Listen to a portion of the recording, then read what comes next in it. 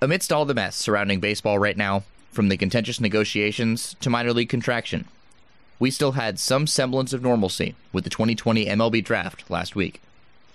Now, yes, it was significantly reduced from 40 rounds to 5, but numerous players' dreams still came true, including 6 for the Seattle Mariners. 3 pitchers, Emerson Hancock, Connor Phillips, and Taylor Dollard, and 3 position players, Zach DeLoach, Caden Polkovich, and Tyler Keenan. What these 6 athletes will fully bring to the Mariners organization is yet to be seen, but that doesn't mean we can't make some predictions. Here to help us with that is a very respected member of the media, Corey Brock, who writes for The Athletic in Seattle. Corey has provided in-depth coverage leading up to and through this newfangled draft process and has plenty of insight to share on the Mariners organization as it stands today, with 6 new pieces moving into place amongst their rebuilding puzzle. From a socially distant minimum of 6 feet away, welcome to our 2020 MLB Draft edition of Expanding the Grid.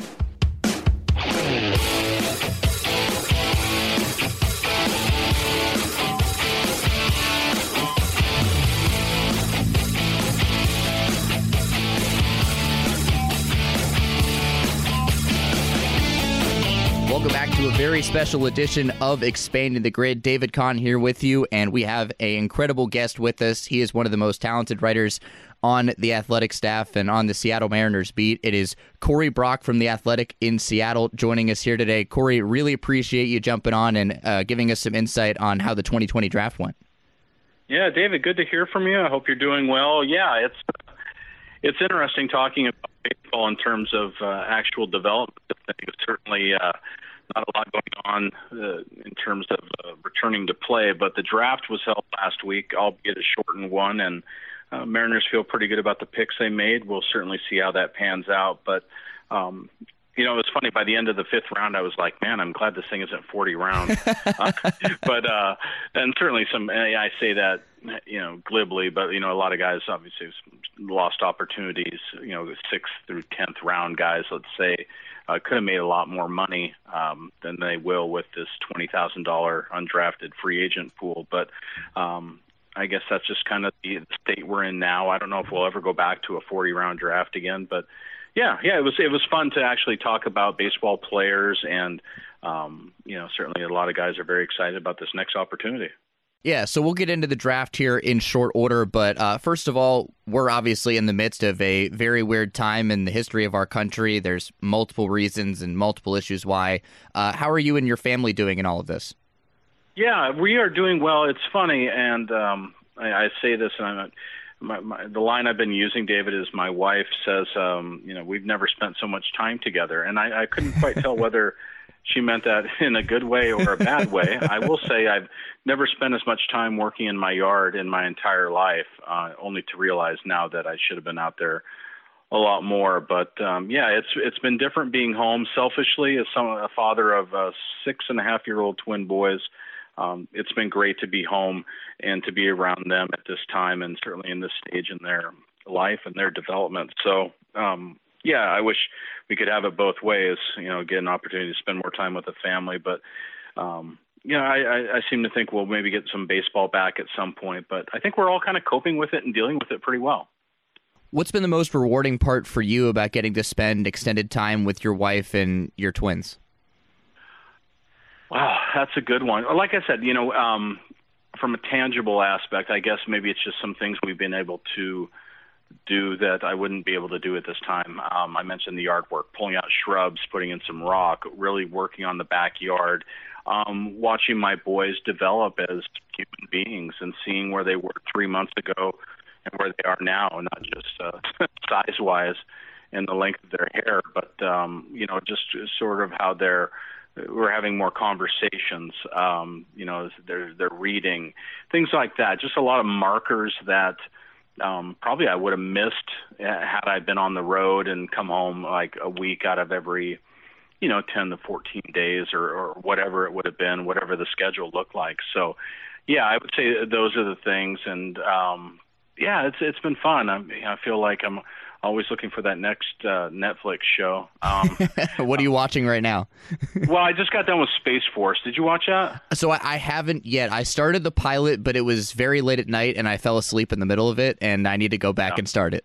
Yeah, it took a while to kind of get going, but I really liked it in the end. I thought it was a lot of fun. It's hard to picture Steve Carell as anyone other than Michael Scott, right? And you talk about typecasting.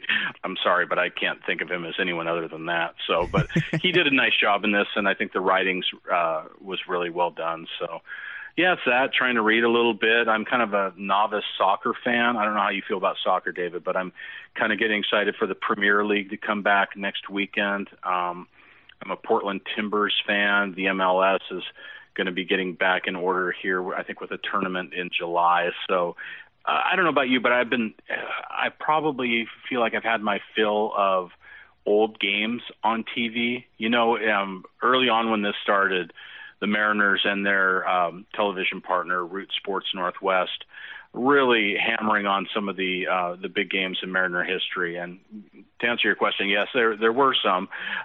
This was years ago in 1995. Certainly, Edgar Martinez big double to clinch that series was a big one. So I feel like I've seen that a lot. So I'm just kind of aching for live sports again. How about you? Yeah, I'm aching for live sports again, too. I'm not as big of a soccer fan as you are, but I've been enjoying the KBO. Watching The Last Dance was tremendous. I know that's not live, but it was live for me. Because Michael Jordan was before I was born. I was born in '94, the year after he retired the first time and then came back. So I hadn't seen really most of that, and when he retired again, I was 5. So that was really cool. Yeah. But yeah, I'm ready for sports to come back, and we'll touch on that, the MLB negotiations here in short order too. But I want to give you a chance as well to give our fans who haven't gotten the chance to know you and interact with you as much as some of the fans in Seattle have, give a little bit of background on you, how you got into sports and ended up working for The Athletic. Yeah, well, I'm a native Washingtonian. I grew up in Western Washington, kind of in the Seattle-Tacoma area, and grew up watching games in the Kingdome. I should preface all this by saying I'm extremely old, or at least I feel that way sometimes. I'm 51, so as a teenager, I saw a lot of games in the Kingdome back when the Mariners were not very good, and you could go to a game and there'd be like 3,000 fans there. But, you didn't really care because, that was your team, right? And that's where you grew up falling in love with the sport. So baseball's kind of always been a big interest for me. I coached high school baseball and American Legion baseball for a while before I got into writing full time. And, I've kind of run the gamut, David. I worked in newspapers for a long time, back when those were a thing. Then I was at MLB.com, covered the Mariners for 1 year there. And then I lived in San Diego and covered the Padres for 9 years. And my wife and I were married there. Our boys were born there. And then itching to get back to the Northwest. So came back. We live outside of Portland in Vancouver, Washington. I'm about 20 minutes from downtown Portland, probably about 2.5 hours from Seattle. So I spend some time up in West Seattle during the season, staying there when the Mariners are in town or I'm on the road. So I've been with the Athletics since 2018, and honestly, it's been the best job I've ever had in my life. And I think if you quizzed other athletic writers, they'd probably tell you the same. It's a opportunity to kind of spread your wings a little bit as a writer, do a lot of deep storytelling, you not get so into the regimented nuts and bolts, which is still very important. But if someone goes on the disabled list with a sore hamstring, that isn't a huge thing for us. Maybe the next big story is, well, so what does that mean moving forward? What is this? Does this give a young kid an opportunity to play? Maybe we can dig in a little deeper that way. So the writing itself isn't really transactional, but it's more about telling deep and rich and interesting stories. And hopefully I've been able to do that. I've had some ones that I've really liked. I did one a couple months ago on former shortstop for the Mariners, Mario Mendoza. I've been trying to track down for well over a year, David. He lives in Mexico. It took a while to find him. Then it took a while to touch base with him. And we had a back and forth trying to figure out I wanted to go talk to him, but I don't know, it was just kind of hit and miss, and I kind of got the sense he wasn't really into it. But deep down he was, and he came to L.A. in January for a tournament for his grandson. And he goes, hey, I'm going to be in L.A. for 3 days. And the nice thing about where I work is I could tell my boss that. I was like, hey, I got a chance to go hang out with Mario Mendoza for 3 days. And he's like, get on a plane and go. So I wrote about him and about the Mendoza line, who I'm sure maybe a lot of your fans probably are familiar with. It's kind of the universal sign for futility that's really used beyond sports and beyond baseball and beyond sports. So he talked about that and how that doesn't really define him as a player, as a person. And I don't know, it was a really fun story to write and report. Yeah, I've always found The Athletic to be kind of like you said, next level storytelling, and that's one of the reasons that I subscribe to it. And I've loved reading everything that they've been putting out ever since I subscribed, especially during this pandemic. And you are a consistent read for me, and I know a lot of Power fans now that we're affiliated with the Mariners. So for starters, just give kind of your overall thoughts on how this draft was executed. I know you said there might be a slight appeal for the 5-round format because you were like, wow, I'm glad this didn't go 40 rounds. Yeah, mostly because I didn't want to sit there all night waiting for these picks to roll in. But no, I thought it went pretty well for the Mariners. And again, I'm not a scout. I haven't spent any time watching any of these players play, and I think it's important to note that, and certainly not pretend like we have the be-all end-all voice on who these players are and what they will become. The fact of the matter is, even the Mariners don't know what these players will become. That's kind of the beauty of sport, and certainly in baseball, where it being different than other sports, that some of these guys may take 5 years or so, or to develop into major league players, and certainly some will never get there. But it's kind of, I think one of the cool things is with baseball players is not everybody follows a linear path. For some guys it takes longer. Like I said, some guys never make it, but it was a lot of fun. And I think having the 6th overall pick was really good for the Mariners because they knew they were going to get a good player, and they ended up with Emerson Hancock, the right-handed pitcher out of Georgia, who was the guy they targeted. What's funny, David, is you see this a lot, and I don't mean to knock these teams because what they do for a living and all that, but these teams will pick their guy and they'll be like, we got our guy. And it's like, well, what if you didn't get your guy? What if your guy went one pick before your guy? I mean, then is that guy you got your guy too? You know what I mean? It's kind of semantics, but I always find it laughable when we got our guy. It's like, okay, well, unless you're drafting number 1, you can only truly say that if you're taking the 1st overall pick, right? Because that's your guy. No one else had the chance to draft him. But no, I think Hancock was a pretty good fit. This is the 3rd consecutive college pitcher they've taken in the 1st round, which shows you how much they value that skill set, and certainly in what they're trying to do with this rebuild here is add as many interesting and impactful to the farm system as they can. And a guy like Hancock, who was pitching in the SEC, has probably got an opportunity to, I would say, move quicker than some guys through the minor league system. Again, we don't know if we're going to have a minor league season this year, but so it sort of set a lot of people back. But I think they're very excited about his upside. And then, from there, they had 5 more picks on the 2nd day and spent them all on college players. So the Mariners kind of have a blueprint of what they're looking for. Jerry Dipoto, the general manager, hasn't taken very many high school guys during his time, so he's certainly got a type of guy he goes after. So I thought it was a pretty interesting draft overall. Did you see the Mariners' strategy change at all once the draft was announced that it was going to 5 rounds? And if so, how did Jerry, Andy, and Scott kind of maneuver with that?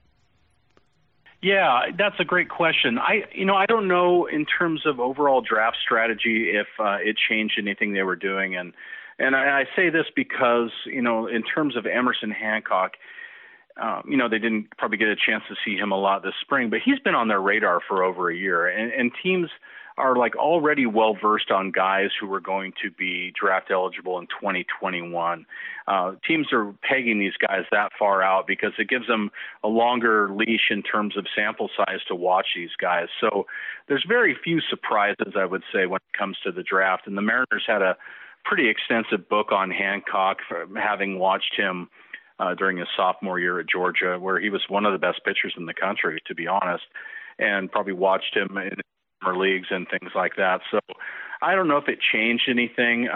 Maybe it did in terms of how you prioritize, fourth and fifth round guys and who's going to be important to grab there. That you could have control over whether, you might have some other guys who are sort of on that bubble and can go back to college. And they could certainly, some can sign for $20,000.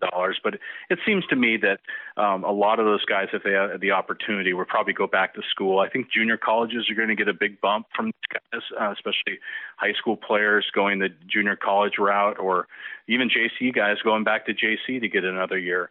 So I'll be curious to see what kind of quality player comes out of the undrafted free agent pool. But by and large, I thought it was a very diverse class. They took 3 pitchers, 3 position players, and I think they feel pretty excited about all these guys.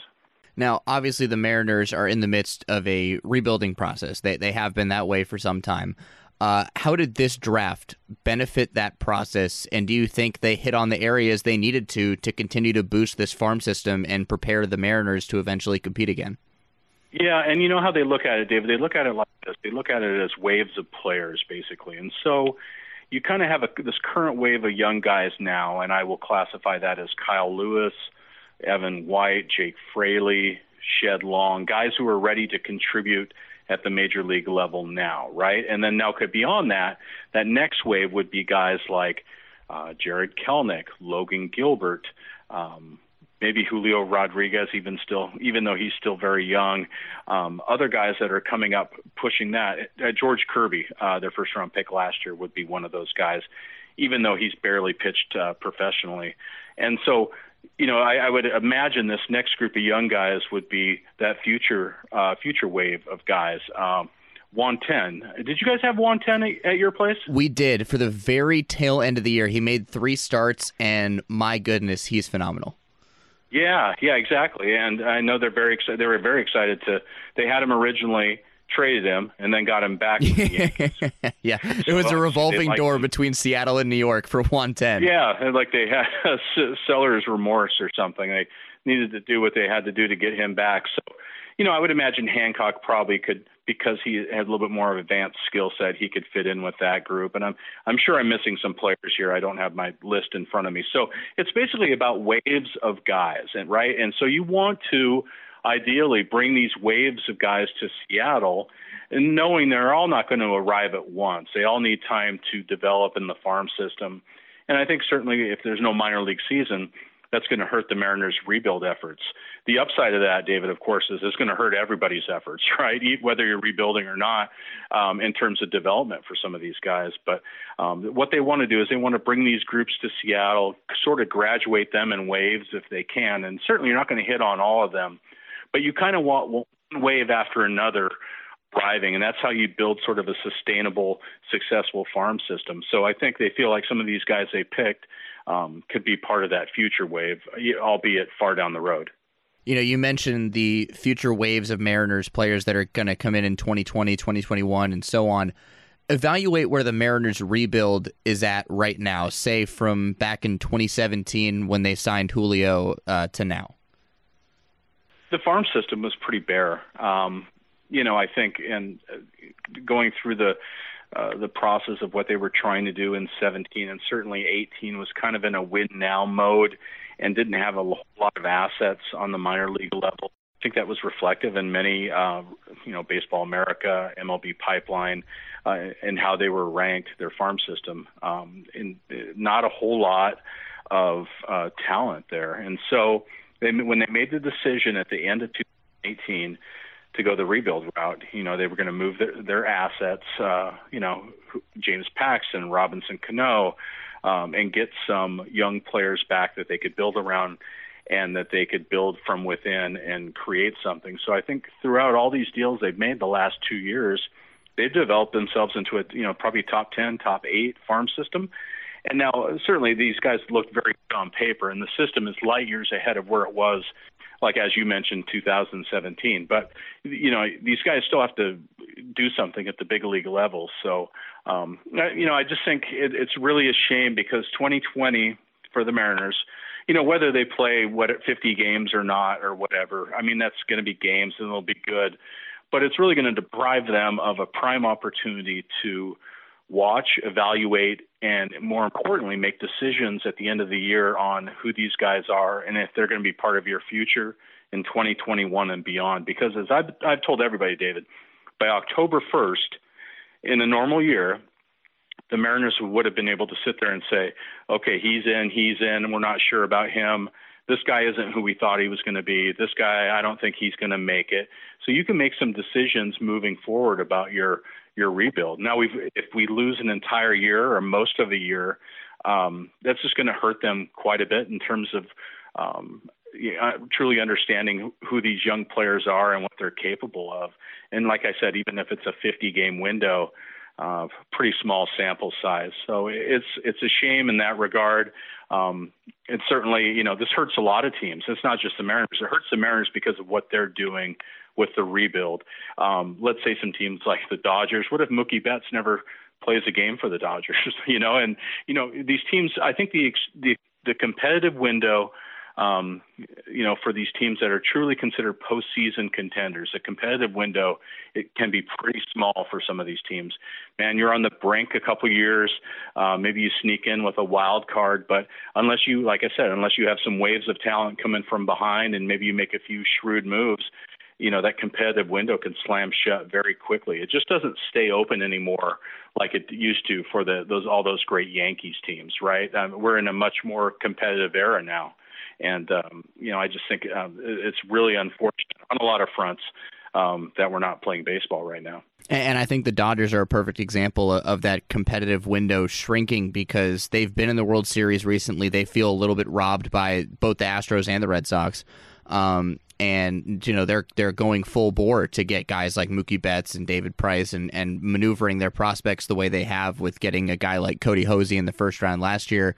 They're obviously very, very much affected by not having a season, especially with a guy like Mookie, who is a free agent after this year. He could technically never put on a Dodgers uniform. So it's a great point you brought up. Corey Brock joining us here from The Athletic on Expanding the Grid. Let's get a little bit into each of these picks and explore them a little bit more. We've touched on Emerson Hancock, the Mariners' first-round pick this year. Like you said, they're following in that tradition of going Logan Gilbert, George Kirby, Emerson Hancock, all power right-handers. The one thing I was curious about, Nick Gonzalez from New Mexico State was available at 6. He went to the Pirates at 7. Why did the Mariners continue to follow their trend of getting power arms when they have a rather loaded slew of arms in the system already, instead of going for middle infield depth with Gonzalez, which is something it seems like they're lacking? Yeah, fair question. And, ultimately, I don't know if we'll ever get that true answer. I seem to think that maybe a college pitcher is a little bit more of a safer pick. And certainly they feel with a lot of the programs they have on the player development side that they could really help this guy out to help him further elevate his game.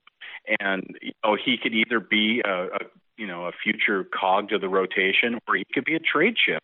So there's a lot of different ways that his future can kind of lay out for him. In terms of Gonzalez, I was kind of with you too, David. I thought he might be on the bubble in terms of, I don't think it was ever going to be a coin flip. I think their preference was always Hancock. But, in terms of a really, really advanced bat and, the Cape Cod League MVP, and the Mariners place a ton of importance on the Cape Cod League. They view it as the best playing against the best. And it's really a good proving ground for the best college players in the game. And he was the MVP there, which kind of told you everything you need to know about how good he is. Now, he does play his college games at 3,900 feet of altitude, right, in New Mexico.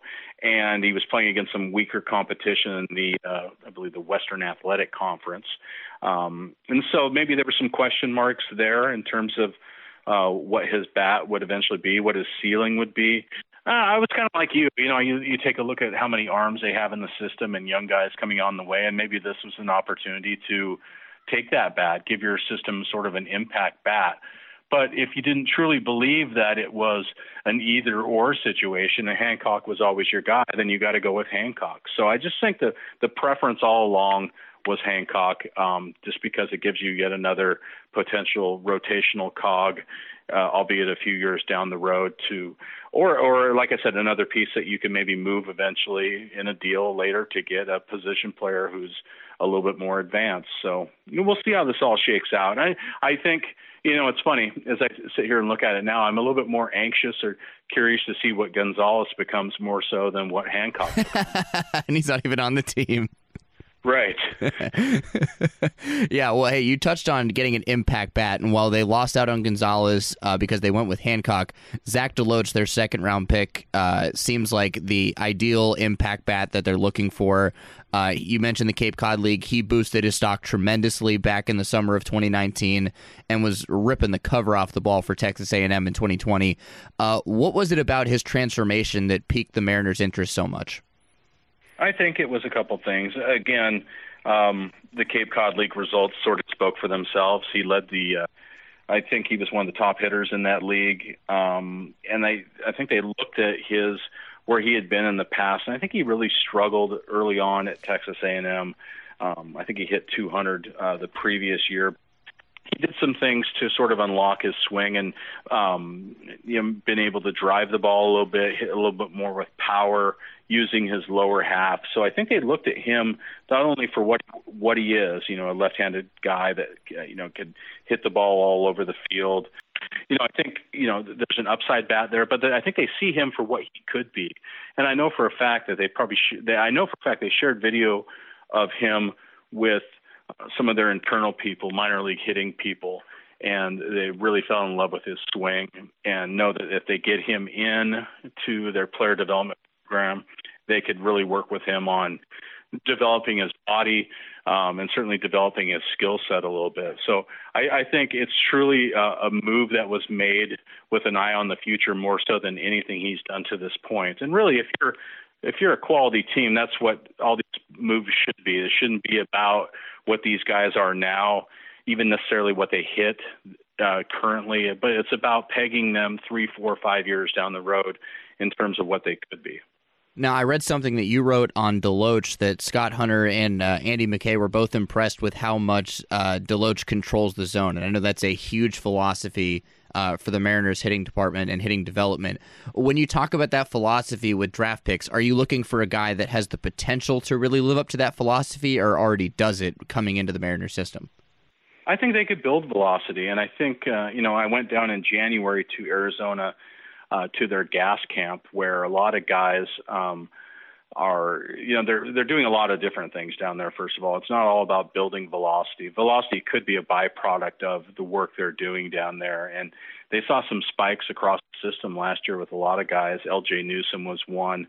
So I think they really have some smart people on the pitching side, so they could help a guy there. But even a guy who, maybe is not as dialed in with command, the guy they took, the junior college pitcher is only 19, and there was a bit of a walk rate there. But I think they feel that the guy's 19, he's basically a high schooler, that they could work with him on these things. But I think that for hitters, if you show a propensity or at least the ability to take a walk now, that's going to help you so much more later. I think it's probably difficult for a guy who isn't used to looking for walks, or I should say, not looking for walks. It's really strike zone recognition, right? It's really understanding the nuances of what's a strike for you, what's not a strike for you. I think that's tougher for guys to learn.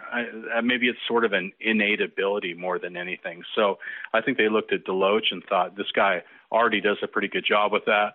Maybe we could help him get a little bit better. And then certainly we can unlock some things in his lower half to get him to drive the ball a little bit more. So it's really an upside play for them.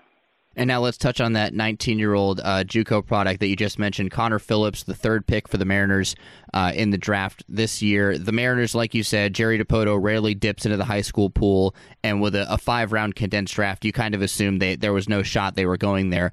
But he's been touted as one of the best JUCO arms in the country. He was already drafted out of high school. LSU was looking at him, but he was like, I want to be draft eligible immediately. What do you make of him both as a player and as a person? Because it seems like he's incredibly cerebral based on how he handled this draft process. Well, and I think he's probably pretty hungry too. That's what it tells me, that, he's decided to go this route and bet on himself a little bit, and certainly it paid off for him. I mean, he's going to get a nice bonus.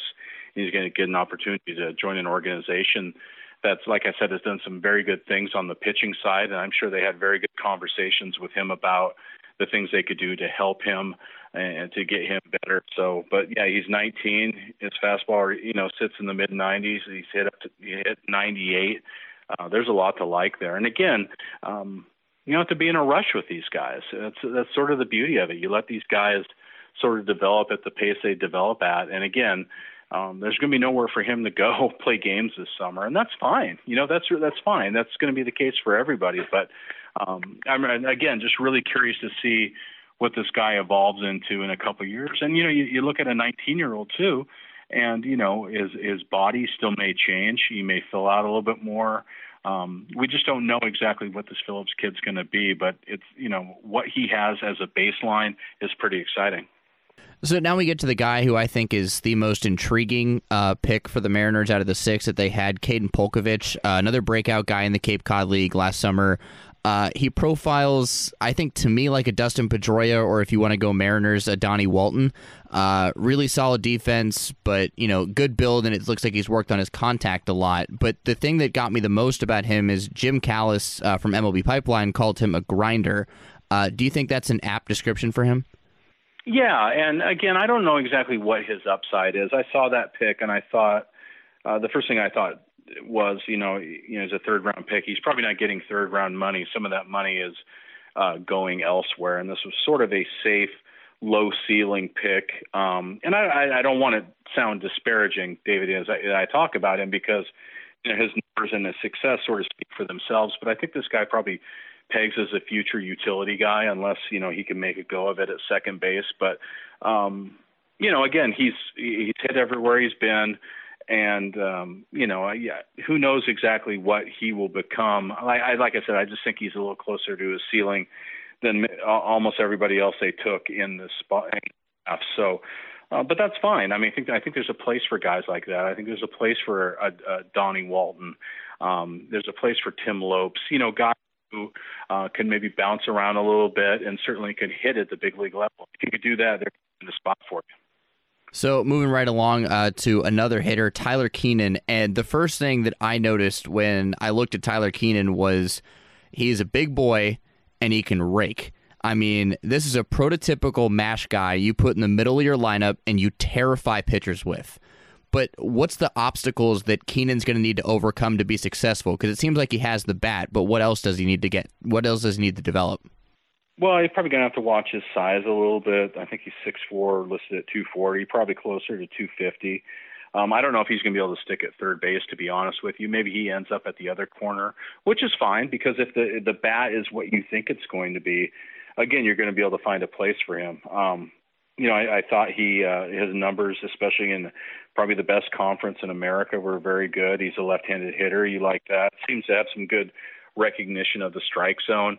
Again, he's just going to have to keep an eye on his body a little bit, but I'm curious how he does when he starts to face really good pitching, which I think, he's going to get that opportunity at some point, albeit maybe a year or so. But yeah, I love watching the videos, because it's all Fields power. If you love watching the videos, David, he's not strictly a left-handed pull hitter, and he's strong enough to hit the ball out the other way, which certainly tells me a lot about him as a hitter, his strength, and his plate coverage. Again, just another intriguing guy. I'm curious to see what he becomes. Yeah, he seemed a lot like Tristan Casas, who the Red Sox took a couple of years ago in the first round, in terms of where he can play and how he hits to all fields with incredible power. Final guy that the Mariners took draft-wise this year, Taylor Dollard, bullpen to starter guy, good control, 4-pitch mix. He seems like a bit of a follow-up to guys like Reed Morgan and Logan Reinhart, who we saw in West Virginia this past year. Where do you see him kind of settling in down the road in the Mariners rotation bullpen puzzle? Yeah, see, I like him. I like this pick a lot, and I think people get so obsessed about velocity. And velocity is great. I mean, missing bats is still a big part of the game, but we've certainly seen a lot of pitchers be successful who don't have plus velocity. I'll use Marco Gonzalez as an example, but I think they really loved his control. And we talked earlier, David, about control the zone, C to Z, and I think this is kind of a perfect example. This guy has missed bats, but he throws a ton of strikes, doesn't walk batters, doesn't give in the guys, and I think, he made the move to the rotation. They feel like, he could be a starter, at least initially, and then what happens from there, they'll let that decide his future. But I think they feel like that was probably a nice little pickup for them in the 5th round with their last pick. So, again, it would have been fun, like in a regular spring, or I should say summer, Taylor Dollard would have been pitching for short season Everett, would have got 20 to 50 innings under his belt, and it would have been fun to see exactly what he could do, to see some of these guys get their toes wet professionally before we move into the off season. But it's kind of a shame we've gone that route. And I feel like a broken record. I keep going back to that, but I just want to see these guys play, I guess, especially these young guys. Let the kids play has never been a more fitting phrase to utter than in 2020. Exactly. Yeah, well, Corey Brock here with us from The Athletic. Looking back on the draft as a whole and who wasn't taken, obviously there's another pool of draft signees that we can get to in a moment, but was there anyone that wasn't drafted that you were surprised the Mariners didn't go after? No, because I just, I'm not privy to their process of what they're looking for, and I think they viewed those picks that they had very smartly, and were trying to be very certain about the guys that they did select, knowing that beyond the 5th round, you don't really have any control to do anything. So other than the undrafted free agents, and that's an interesting pool of guys as well, because there's only $20,000 you could sign for. I think there's going to be a lot of college seniors, maybe some guys that just aren't interested in going to class. I think we've been there, right? Yeah. I think there could be a few guys they sneak in there, but I seem to think those guys will probably end up being more organizational depth than anything. And maybe a future big leaguer, David, comes from this group of guys. Stranger things have happened. So I think it's going to be kind of fun and interesting to see who all these teams end up with. Yeah, so let's touch on this new, we'll call it the post-draft system, or whatever you want to call it, where you can offer $20,000 to seemingly as many free agents out there as you want that were declared for the draft and didn't get picked up. So how is this new system going to affect teams? Because it seems like it's going to give teams that would have had later picks in those rounds 6 through 40 an advantage, because now it's a free-for-all. Yeah, but you just don't know exactly how organizations are prioritizing these guys, if they feel like there's truly going to be some upside talent here, or if this is going to be guys who need to sign because they don't really have any other avenues. So I know for the Mariners, I'll use them as an example because I'm just privy to what they're trying to do. They don't anticipate signing more than 5, maybe between 5 and 10 is sort of what they've said. So I would assume other organizations are going to follow those lines a little bit. I don't think they're going to be a long line of guys that are just handing $20,000 checks out to just for the sake of doing so. I think if we've seen, if what we've seen here recently with a lot of minor leaguers getting released, maybe in sort of anticipation of there being no season. Certainly, you're well versed on the topic of the minor league reduction. I think teams are just being a little bit more judicious about how many guys they have in their system. And so they just, they're not keeping bodies just for the sake of keeping bodies. There's got to be a place for these guys to play, and there has to be a place in the organization. So, yeah, like I said, I think most of these teams are probably going to sign between 5 and 10 guys, and try and be really smart about it. If they have a deficiency somewhere, maybe they go sign a catcher. I think that's probably smart for a lot of organizations to add a catcher. You could probably never have enough good catching in your system. So I would look for some college catchers maybe to go here. So worth keeping an eye on. I'm kind of curious to see if these guys are really more than organizational filler, but I guess time will tell. So you mentioned the Mariners are probably going to look at 5 to 10 guys to bring into their system with this new $20,000 add-on portion at the end of the draft. What's their strategy with that? Are they going to offer it to 25 guys and hope that 5 to 10 accept, or are they going to kind of pinpoint it down to, okay, these guys we know are going to take the money and we'll offer it to just them? Yeah, I think it's going to be guys that they've targeted and guys who have interest in some of the things they're doing. I know the Mariners, as a selling point, are going to show some of their programs, their player development programs they had. We mentioned Gas Camp. Another one that I've been to is High Performance Camp. I went down there for 2 falls to watch some of those developments there and sort of, developing the entire player, not just physically, but mentally. There's a big nutritional component there. They do a lot of meditation.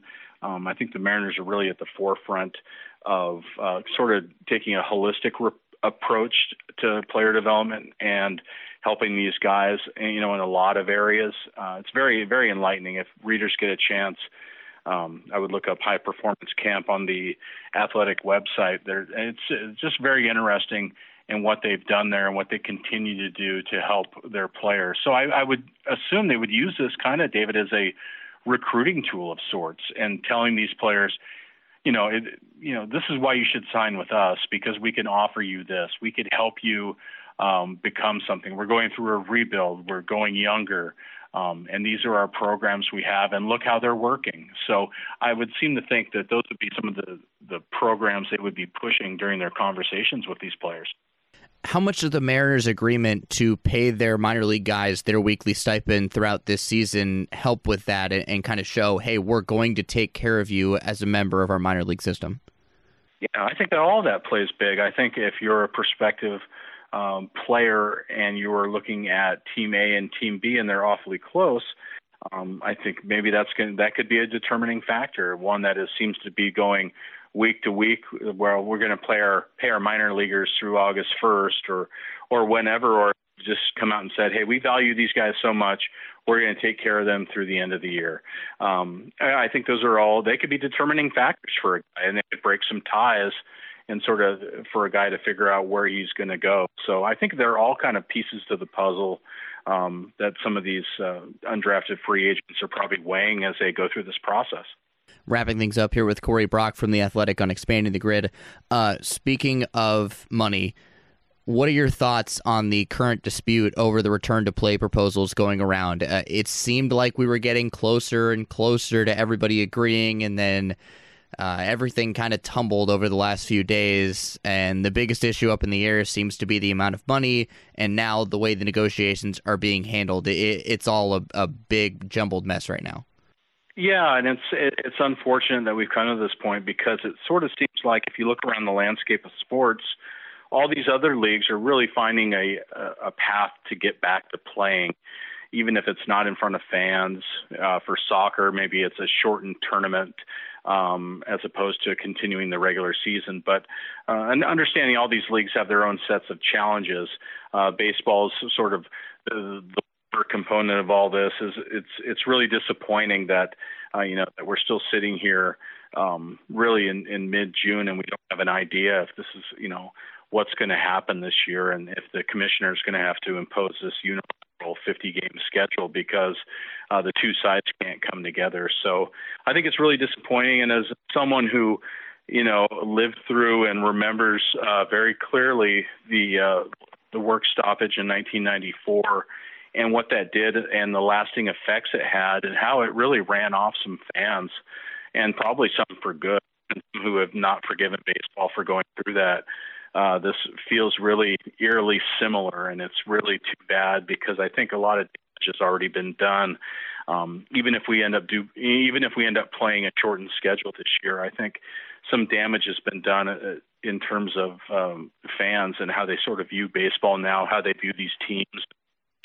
And maybe I tend to lean a little bit more on the player side. I guess I'm a little bit more sympathetic to what they've been saying, and understand their frustration. But I just think it's really too bad that as we sit here now, we're still not sure if we're going to have baseball.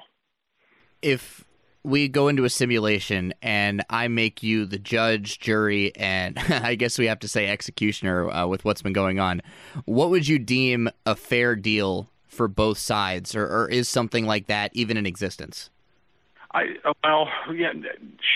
it be in existence? Yeah, I think the full prorated salaries. I think that's a big sticking point, and the players certainly have proposed a lot more games because they're trying to get as much money as they can. I certainly understand that, but they're also willing to give up some things too. So I don't know. I just feel like they probably feel like they're talking to a brick wall at times. And that has to be pretty frustrating. And I saw a quote the other day about, I think Marco Gonzalez of the Mariners tweeted something that, hey, we're ready to go. And I think these guys are ready to go. They're ready to play. And by now, based on the conversations between each side, they're just a little put off by the entire process and are like, okay, just give us our 50 games. We'll just play. And then, boy, I tell you what, we're going to have a big mess on our hands next winter when they negotiate that CBA. I think we're really, really headed for trouble here. And this has done nothing but further that divide. So it's very unfortunate. Well, let's close on a lighthearted note here and a positive note looking forward for Mariners fans and for fans of the Power as well.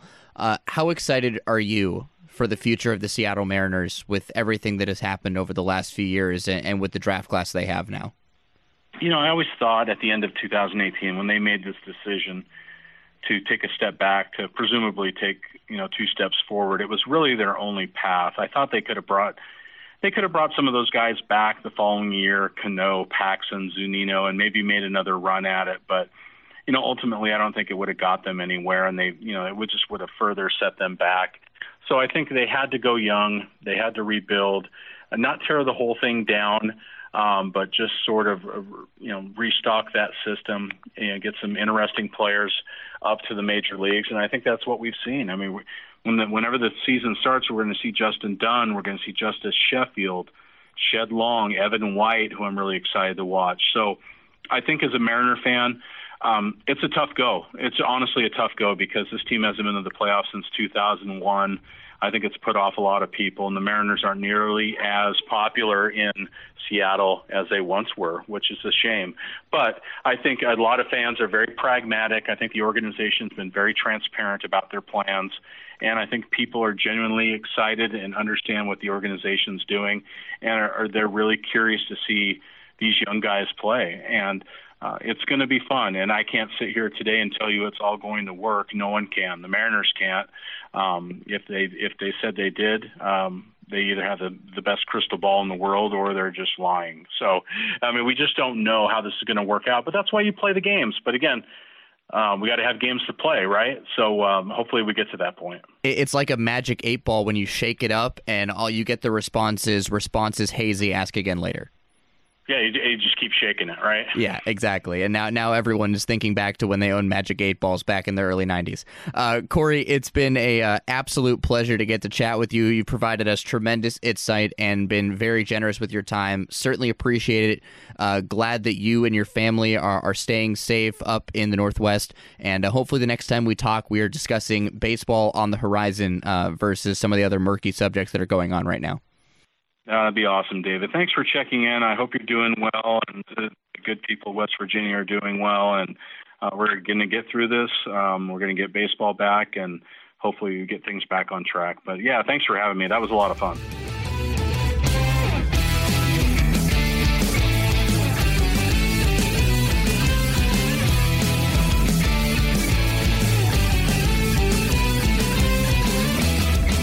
Cannot thank Corey Brock from The Athletic enough for all he was able to share with us today. If you want to read more of Corey's work, and I highly recommend you do, please subscribe to The Athletic and make sure you add the Mariners feed to your catalog. As always, please continue to stay safe, socially distance, and wash your hands as we get closer and closer to bringing back the game that we all love to Appalachian Power Park and all across the country. Until next time, thanks for listening to another episode of Expanding the Grid.